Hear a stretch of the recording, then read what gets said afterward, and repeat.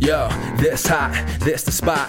There it is, pod.com. We're interviewing the best comedians, so tune in quick and get your ears receiving them. We talking about life and life to stream right to you, from the microphone right to your home, dude. Side note, this might get embarrassing, but no, don't sweat, yo, cause there it is.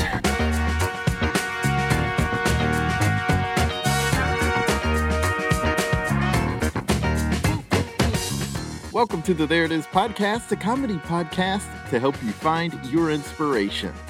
I'm your host, Jason Farr. Let's do this. Thanks so much for joining us. We have a fantastic guest today. It's Frank Spitznagel. He's the musical director at the Magnet Theater here in New York City, and he's fantastic. He's so great. He makes shows better.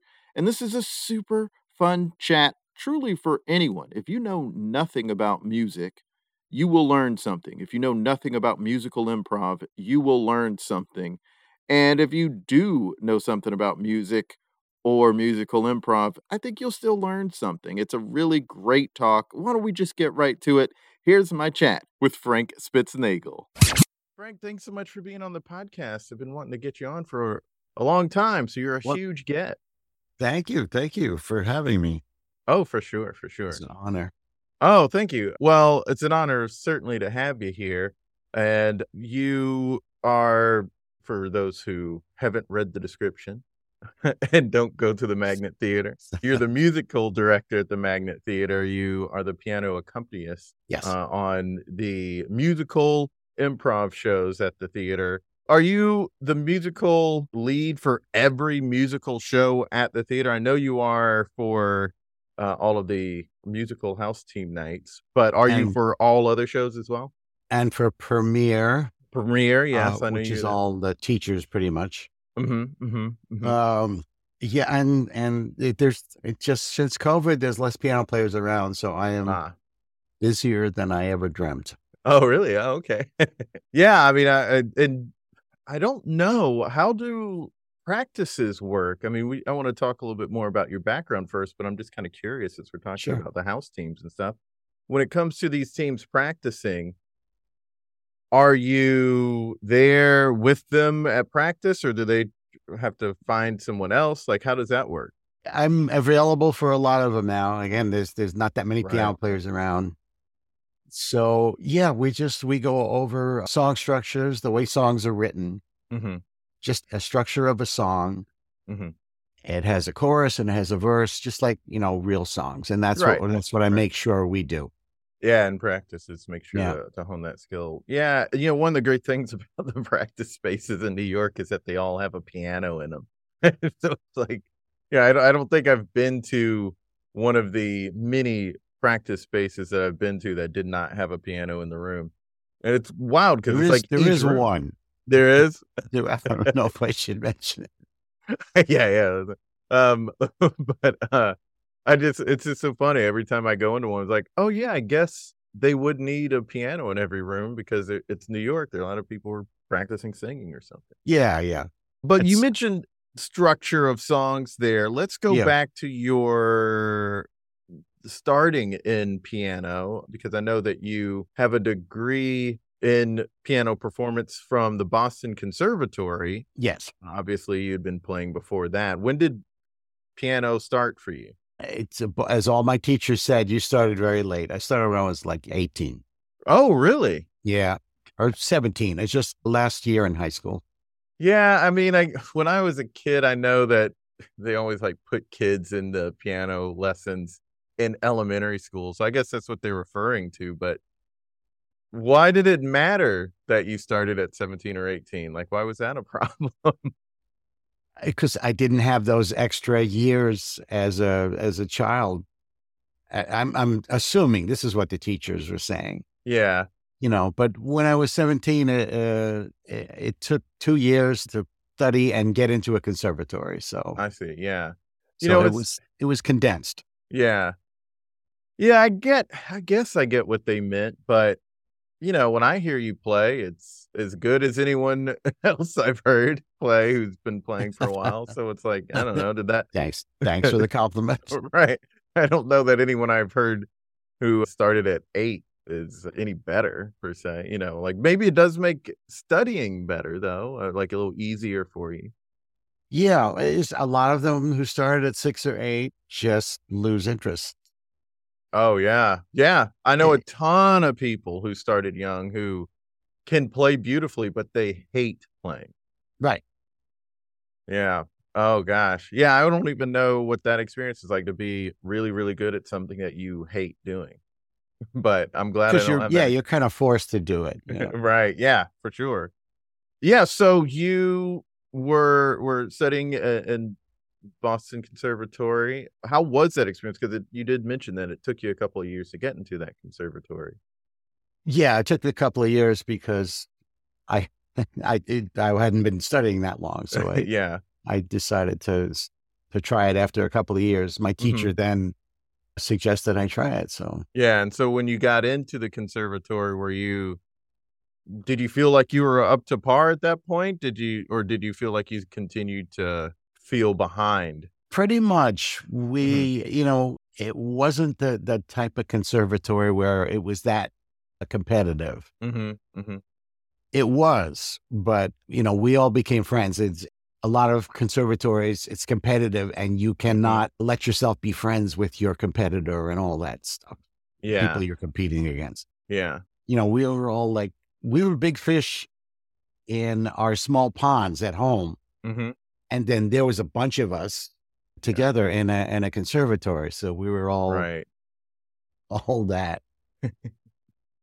Yeah, I know what that's like, and you're from New York, not New York City, though. No, I'm from out on Long Island. Yeah, okay.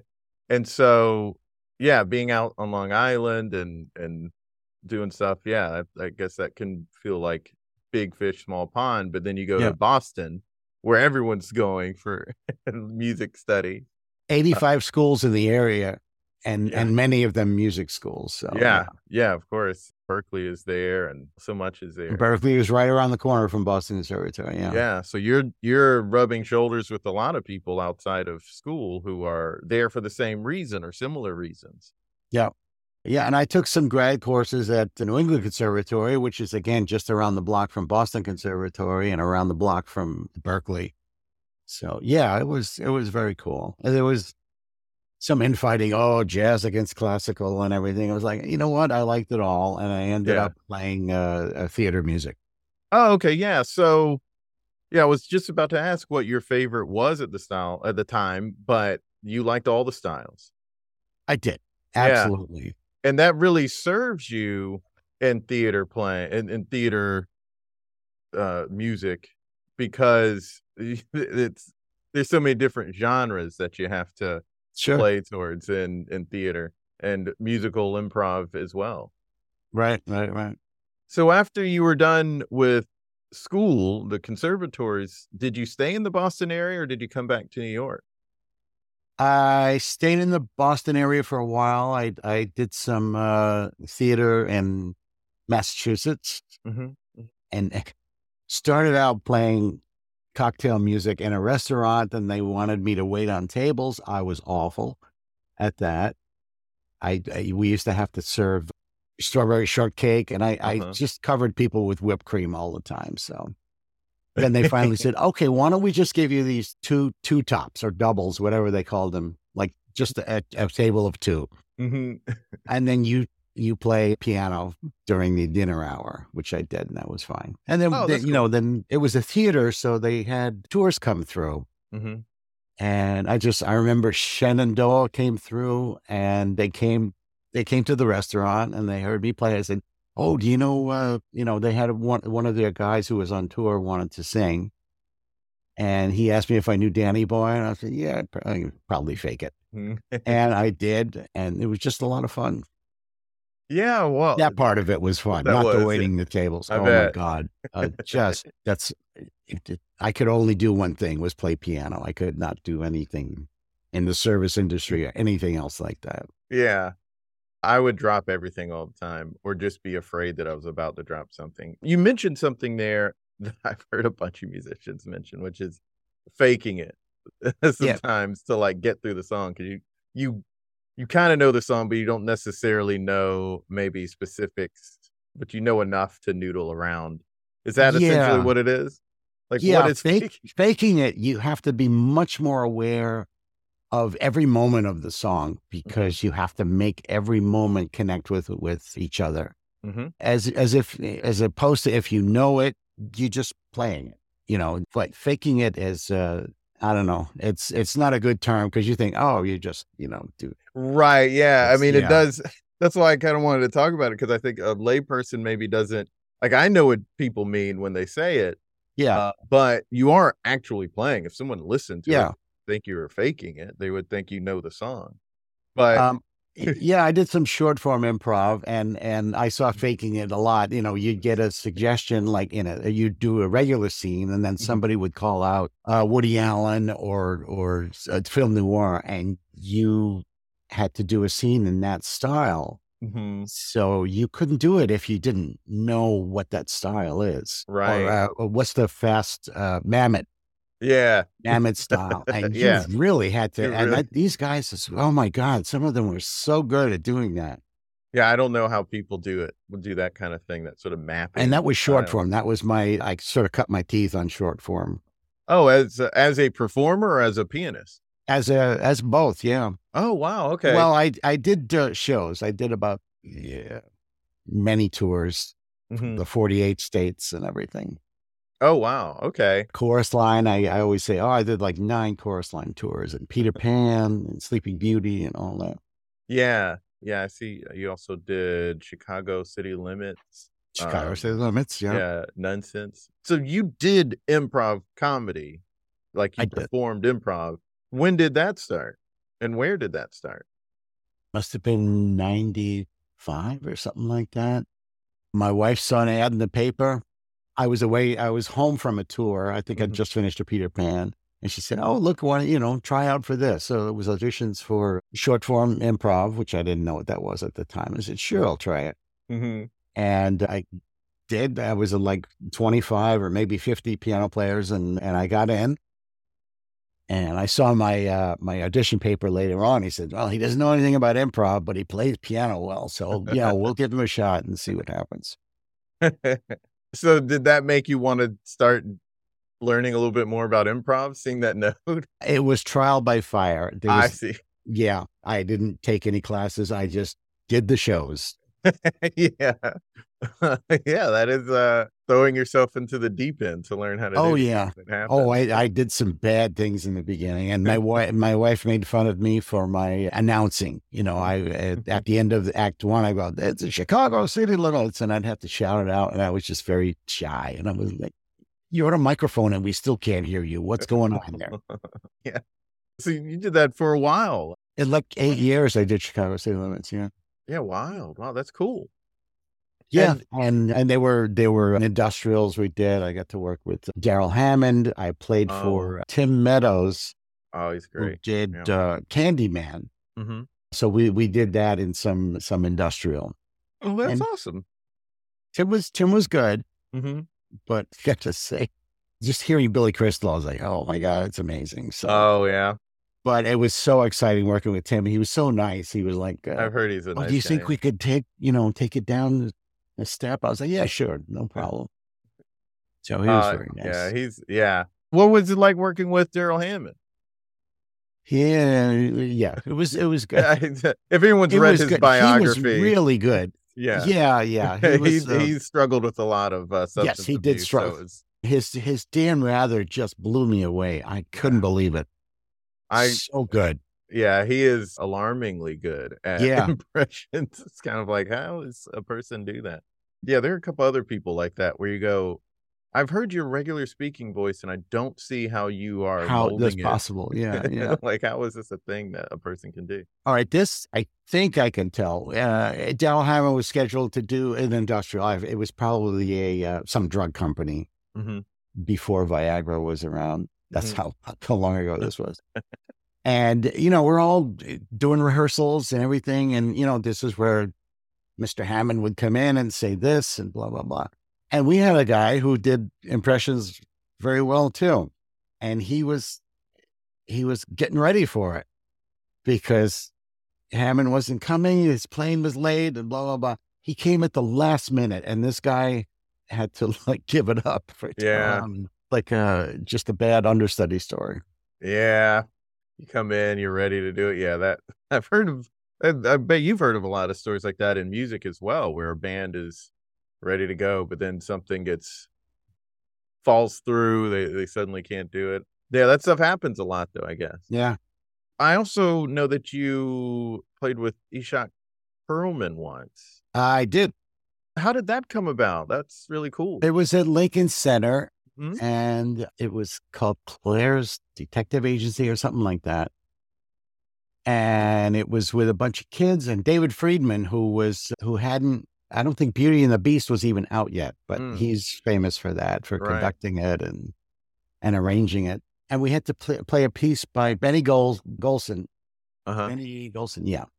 Great jazz composer. He wrote, I think, Killer Joe, big band stuff and everything. And so, we talked with him, and, he gave me the piece to play on piano. He said, "Oh, that's great, but I want the Lincoln Center Orchestra, the youth orchestra, to play it." And I was like, "All right, fine.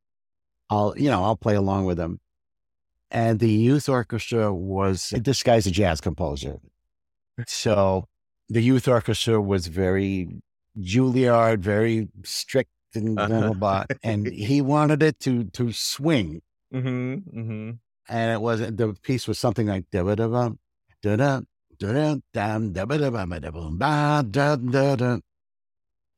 little swing to it and everything, and the orchestra swing, whatever. Right. I'm like, oh my God. And it's like Perlman heard me play it, and it convinced Benny Golson to use me and him playing it. Oh, very cool. And some guy, and I don't remember, I think his name was Archie, some guy on the spoons. He was like a spoon virtuoso. Well, it was amazing. Swing is one of those things that it's hard for a lot of people to get, isn't it? Yeah. I mean, it's absolutely. It's a feel in music that if you're not used to, it can be explained in just playing, eighth notes as triplets, but there's so many variants there. Right. So it's not exactly triplets. I had a drummer once playing Little Shop, and the song "Feed Me," "Feed Me," "Feed Me," and it's supposed to be straight eights or straight 16s, however it's written, like on a hi-hat, chick-it. And this guy, he played in a Dave Matthews cover band. Really good drummer. Couldn't get the straight eights. He would just do dip it, and it's like, it's not exactly triplets, but it's not the straight feel. If you listen to those, all the orchestras that play Little Shop, it's all "Feed Me," it's all straight, which is cool. It's still fun. But he was like, just slightly swung. And I was like, oh, no, we can't do that. Tried it like 3 times with him. And I was like, no, all right, he's not going to get this. We're just going to go with that. It's so wild how, like, just that little nuance can throw the whole thing off. Like, I don't know if you've ever seen, I think it's Hell, Hail, Rock and Roll, the documentary from the 80s that was, it might have been Chuck Berry's 60th birthday or something like that. Probably not 60th. I don't know what birthday it was, but it was like a birthday thing for Chuck Berry. And the band leader was Keith Richards, and who's a great player. Yeah. There was some song that he just could not get the opening lick right for. And they kept going back and forth trying to just like learn it. And it just got to the point where Chuck Berry just had to be the one to play that part because, and it was like bizarre to see because it's Keith Richards. Like, you've never seen him not play something. So it's wild how like just a nuance or a feel thing can really just be like, you're not going to get this right now. Yeah. I think they're about 10 years apart in their heyday in their career. And Keith Richards was such a blues player. Yeah. And And Chuck Berry is like straight on, heavy groove rock and roll. Mm-hmm. So I can see that. I can see that there's just a slight nuance there. Right. Right. Oh, it's just so bizarre how like that nuance can really throw things off. And then also like if you're trained, like you were mentioning the orchestra not quite getting at the Lincoln Center, not quite And the having the conductor swing. too was like doing Oh, this. wow. Yeah, Yeah. yeah. I was like, you're kidding me. Yeah, yeah. There's also a documentary, the Eagles Hell Freezes Over, when they're rehearsing a song with the orchestra, and Yeah. Don Henley went over to their band leader, I guess, and was like, "They're playing it like white people." He was like, "It's the blues. Like it's got to have more blues feel to it." I know. Oh my God. I have to say that in classes all the time. And of course, I don't want to be politically incorrect, but Right. yes, it is that. If you're, if you're clapping, I don't know, whatever song it is, if you're clapping on the 1 and the 3 and a Yeah. 1, it's It's just a different, and it's the accent that of clapping on the 1 and the 3 that throws it off, right? yeah. It needs to be like a jazz piece, doon doon doon doon doon doon doon doon doon ba doo Mm-hmm. doo doo doo doo. Mm-hmm. That's on the 2 and 4. Mm-hmm. But when people are doing musical improv, they like to, clap and stomp and do all the things as a performance. And I was like, no, I played with too many drummers Yeah. not to have you play on, to do your thing on 2 and 4. And they were like, Right. what is that? What does that mean? And then I have to explain. Right, right. So I feel like, so now let's talk about the structure, and there are a couple of ways to approach that, because you've done, at this point, by the time you get to Magnet, you've done so much. You've, like you said, trial by fire. You've learned a lot of different styles, a lot of different things, a lot about structure of different styles of music. So you get to Magnet and you're the musical director and you are teaching classes. There's structure of the songs, which you alluded to earlier about like it's the Right. verse chorus, and then there's structure musically. When we talk about the musical structure of it, there people always sort of pitch musical improv as you don't have to be able to sing to do musical improv, which is true. That's But true. what it does mean is when non-musical people take the class, they have to learn about music from you as well. They do. And just because you don't have to know how to sing, but you have to sing. Right. You Right. do have to, there are a lot of people on Broadway who are not singers. So Mm-hmm. it's so cool to listen to them because they're telling a story. Mhm. They're talking on pitch and stuff like that. Right. Yeah, but they just don't know how to do the more The technical fancy parts of it. vocal production. Yeah. Right. Breathing and the diaphragm and all that. Yeah. You can go to a voice teacher and learn that. Michael Lutton and myself Mhm. always say that we don't know how to make vocal production, but we want you to sing, but you don't have to know how to sing. Right. So how do you help people with that? Like how do you get them to understand the music enough and then get them to sing or like kind of sing on pitch? Yeah.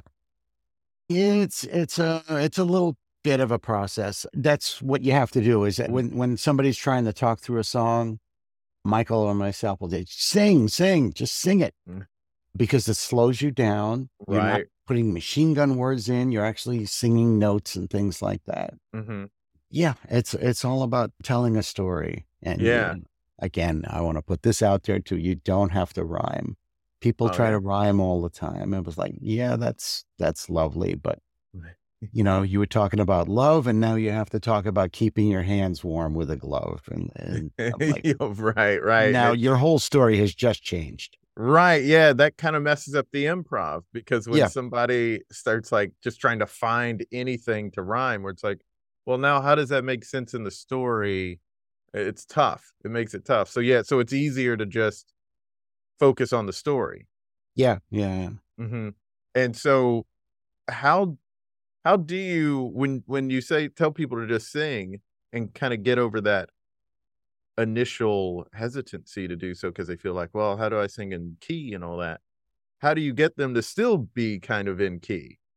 Like, is it just sort of come with saying, don't worry about it? Yeah, I just tell them to listen to music, and I do some exercises with, we warm up and we try to sing on pitch. I see. Yeah. And we try to, and some people have that, Michael calls it superpower of harmony, so they can hear a note and then harmonize with it. And that's always, it's so cool to hear. Yeah. Especially on a musical megawatt night.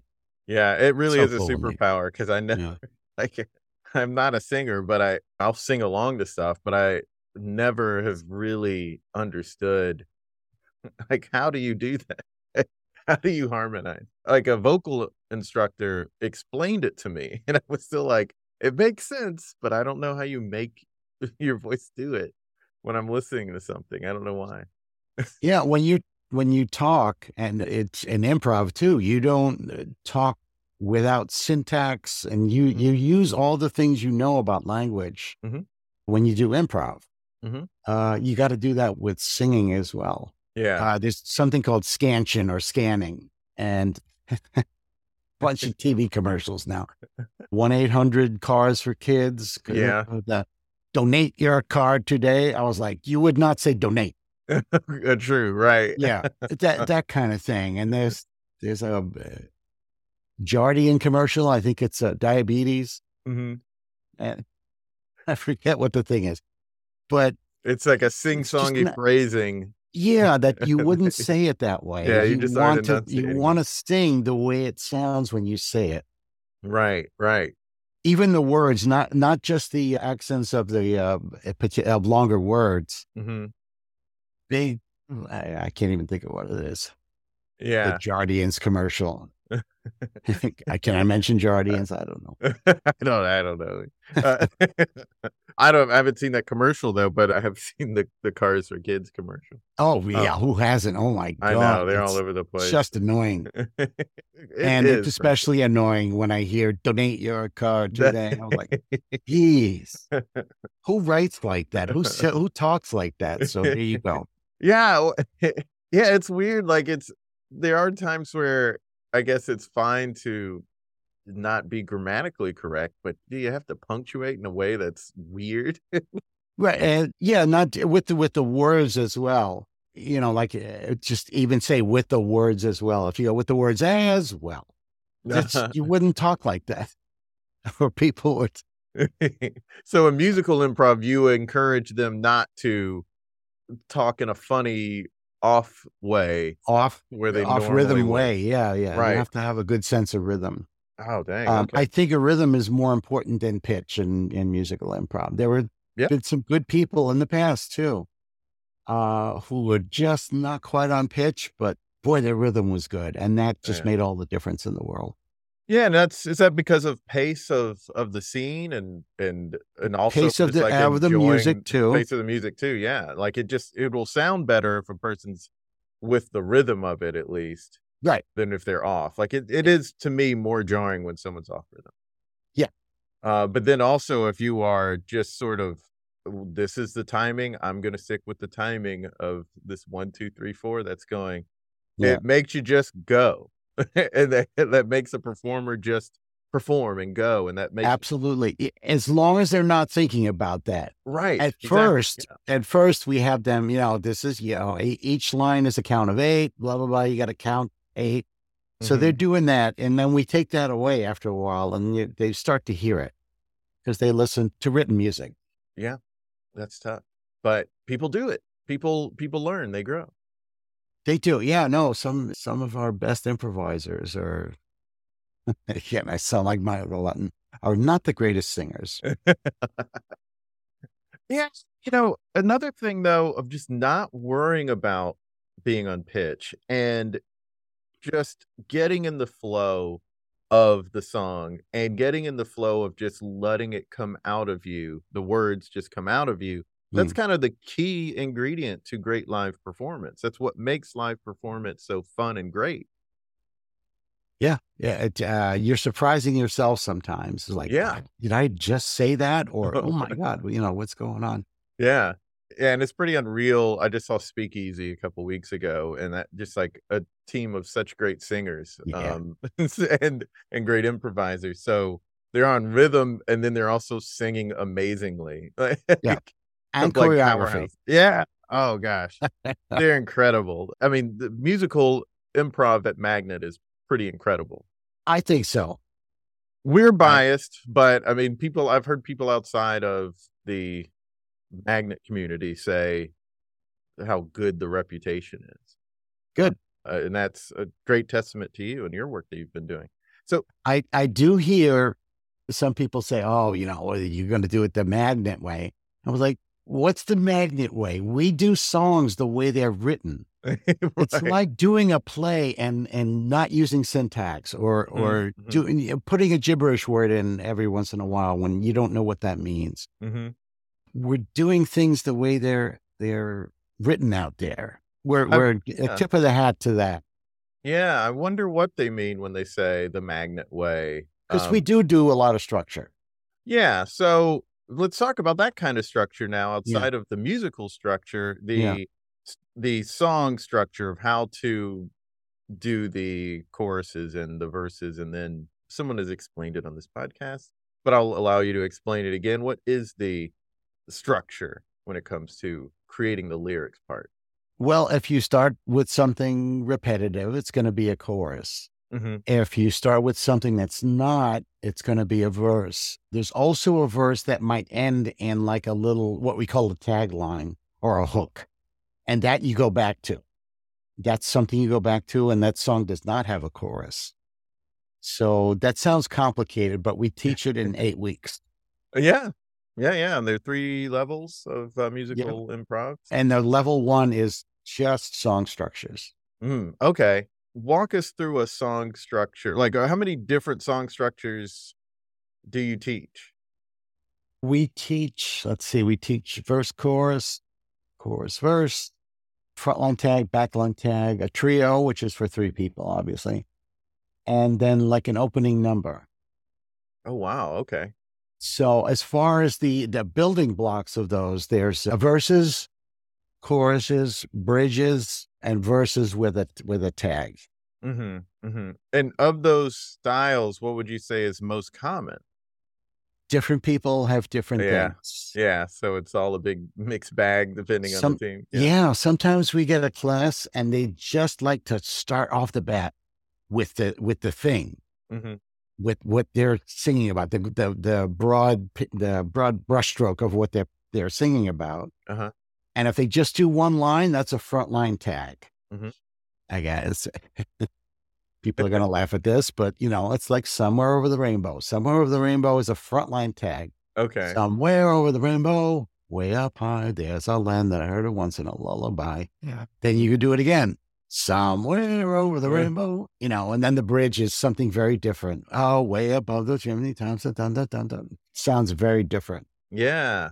And then goes back to Somewhere Over the Rainbow. So that's it. It's kind of an AABA, a large structure of a verse, another A verse, and a bridge, and then back.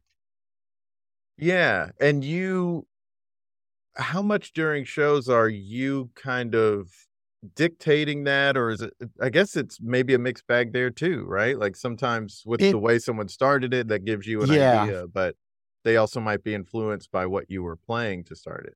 Yeah, that's possible. I set the ambience to begin with. They sing something. They may not know what they're doing, but at the end of the first verse, I was like, okay, you didn't repeat anything. And maybe that back line is something that you really want, encapsulates everything you're talking about. So that might be a backline tag. So I will enforce that. Oh, okay. How do you enforce that? Like from just how I play the music. How you play the music. Yeah. Yeah. If I go to a chorus, it feels different. If I go to a bridge, it feels different. Yeah. And you teach them to pick up on that. Yeah, I do. Yeah. Yeah. So they've become pretty musical. They have. Taking the classes. Yeah. They have. And if I slow down tempo, I like this a lot. You're hitting a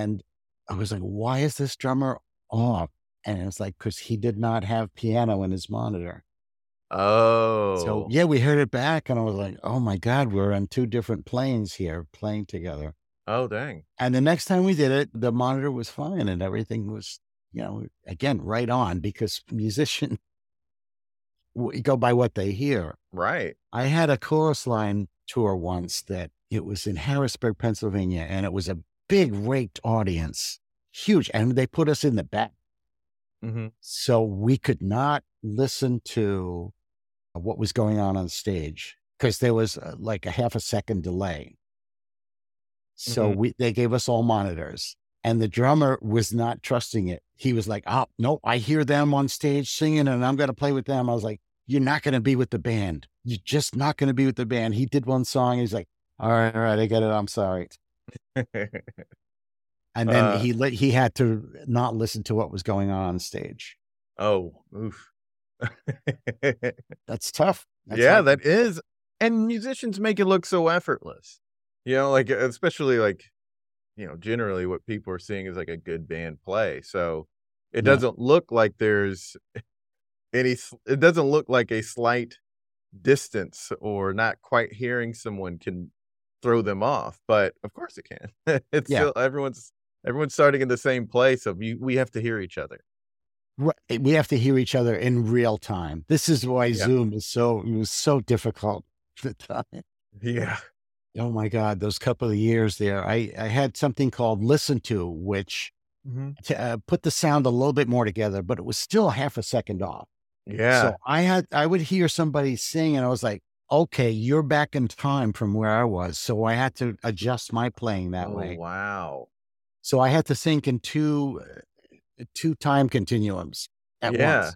Yeah. Oh gosh. That was hard. That's pretty hard. Yeah. Cause like you can't go off of feel as much or like adjust as much to like play towards what someone just did because when it's happening for you. It's not happening. I said, all you need to do is listen to me because what they were hearing, they were singing with, and that's fine. That's what was going out. But what I was hearing was that delay. Yeah. So you had to kind of ignore that. Yeah. It's sort of like or say, okay, that's where they want this to be. Okay, now that's the downbeat where they were, which is not my downbeat. Yeah, the weird thing that people don't know is happening in the ears of musicians or broadcasters, even because when I was in live radio if you're doing a live show, you hear yourself, you hear what's actually going out in one ear. And then you're hearing who you're talking to in the other. It's like turn your radio down, that thing. Yeah, that thing. Yeah. So because there's a delay in that situation, and so you have to ignore what's happening in one ear.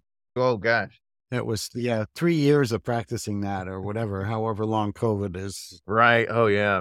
One special thing that happened right before COVID was Sean Cantatore's show, Sorry I'm Late, which you were the musician for. You played all over that show. And one of the biggest laughs I've had since moving to New York was a bit where I guess it was her and her brother doing some insane thing, some funny, ridiculous song. And then you stop playing and say, well, I don't know what the hell that was. but I'm out of here. Yeah. And at that point, I had seen you a million times, but I'd never heard you say anything. So it's sort of like, in Penn and Teller, hearing Teller say something, it's sort of like, wait a second. Like it was a big surprise. And you just like landed the joke so well that it was a huge moment, but I was, for the whole audience, I couldn't contain myself laughing at that moment. Good. Good. And there was only one thing I had to worry about, and that was, when I stopped playing, I still heard laughing. So I was like, I can't say anything yet. I gotta find my moment. And as soon as the audience died down, I said that. So it was so funny. Oh gosh. Out of the context of the silly moment that it was. So it's maybe hard to tell, but it's just an insane song that Sean did. Yeah, songs. It was like 15 songs. Yes. Right. Oh gosh, I hope that show can get back up sometime. That was a super fun I hope so too. I think there's going to be a video coming out soon, and I just worked with Sean last week on the song "I Shaved My Pubes." Yes, and fiance of the show, Justina's in the music video for that. She recorded that she was filming that over the weekend, so I can't wait to see it. Well, we're at the end of the episode. Been great talking to you, but let's create something together and okay. Maybe what is something musical that we could maybe you could show me how to, and you don't have, we wouldn't be able to play music here, but maybe we could take one of those structures and try to figure out how to, maybe you could teach me how to do it in a brief way. Well, you don't have to. Okay. Oh, that's a challenge. Okay. Yeah. It doesn't have to be a long way. It could be just showing someone how to start off. Okay, think of just any phrase that you want to repeat, if that's possible. Okay, I've got one. I like milk and sugar in my tea. Let's say it. Okay. So let's see. Let's find a rhythm in that. Okay. Dun, dun, dun, dun. Let's see. Yeah, there's a lot of different ways we can go. I like milk and sugar in my tea. Okay. I like milk and sugar in my tea.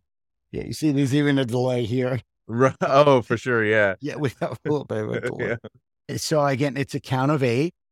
Mm-hmm. There you go. 1, 2, 3, 4, 5, 6. Ready, go. I like milk and sugar in my tea. 5, 6, 7, 8. I like milk and sugar in my tea. 5, 6, and 7, and 8. And you do that 4 times. And then you sing a verse about that. So that's they say thesis statement is your chorus. Not quite that, but yeah. Mm-hmm. Oh, okay. Basically what you're talking about. And then, or basically what you're feeling too is I like milk and sugar in my tea. It's loaded with emotion and yeah. And then you're just talking about just a verse thing, just things that happen. When I walk down the street and, I have trouble doing this without a piano. But I bet. Yeah, that's the thing. When you take the instrument out of a musician's hand, it's like super hard. Like I've heard Sting say when he's not playing the bass, it's hard for him to remember the lyrics to his songs. I would imagine. Yeah, because he's done it a million times. So my immediate issue probably would be once we got past the 8, I got milk and sugar. I like milk and sugar in my tea. Then like once you get to the verse, yeah, I would probably have a hard time saying something else that matched that rhythm. Or would I not have to match? Oh no, you don't have to match the rhythm at all. Okay. You have to, all you need to match is that count of 8. Yeah. Okay. I walk down the street, I see people I meet, I talk about whatever, we talk about the events of the day, or it's just, you're just creating a little story at that. I see. Yeah. And I'm just doing that at the count of 8. And so I don't have to do it. 4 counts of 8. Yeah. 4 counts just of like 8. The chorus, the same length as the chorus. Oh, okay. Interesting. And then it's back to the chorus after. Back to the chorus. If you want to throw a bridge in at one point, the bridge goes a little askew, maybe an opposite. People try to give me coffee, but I hate that. And that's basically what it is. And you're just building on character in the time signature. In that time signature. Yeah. Interesting. Okay. And then of course it goes into scenes. Once the song's over, it goes into scenes about what that song set up. Right. Or it could be a scene before that song. Oh, okay. That is brought back. That makes you go, I like sugar and, coffee or whatever in my tea. Yeah. Oh, very cool. Yeah. I like I've never taken a musical class before, but it's something that I definitely would be down for. So, and I love music. So I wonder if the hang up for me is still thinking like, yeah, but what if I sing so bad that even you guys say it's too bad of vocals? No, I could tell already. I could tell already you have a sense of rhythm. So that's half the battle right there. Yeah, I could see that. Well, there it is. Thanks so much for being on the podcast, right. Frank. Thank you. Thanks for having me.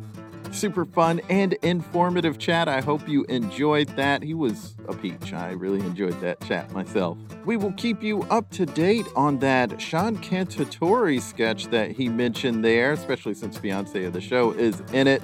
And in the meantime, go to magnettheater.com for information and tickets for shows. And also follow Magnet at Magnet Theater on Twitter, Facebook, and Instagram. You can also follow us on Twitter, Facebook, and Instagram at There It Is Pod, and subscribe to our YouTube channel at There It Is, and follow me on Twitter at Jason Farr Jokes and on Instagram at Jason Farr Pics. Also subscribe to our Comedy Lifestyle newsletter and support us if you can. We have a Patreon and a PayPal. Go to thereitispod.com for newsletter and support info. Links in bio. Great guests coming up. Until next time, be good to each other. The music for the theme song was created by Neil Brooks. The rap was written and performed by Nick Acevedo. The logo for There It Is was created by Jeff Prater. The There It Is podcast is produced by Jason Farr.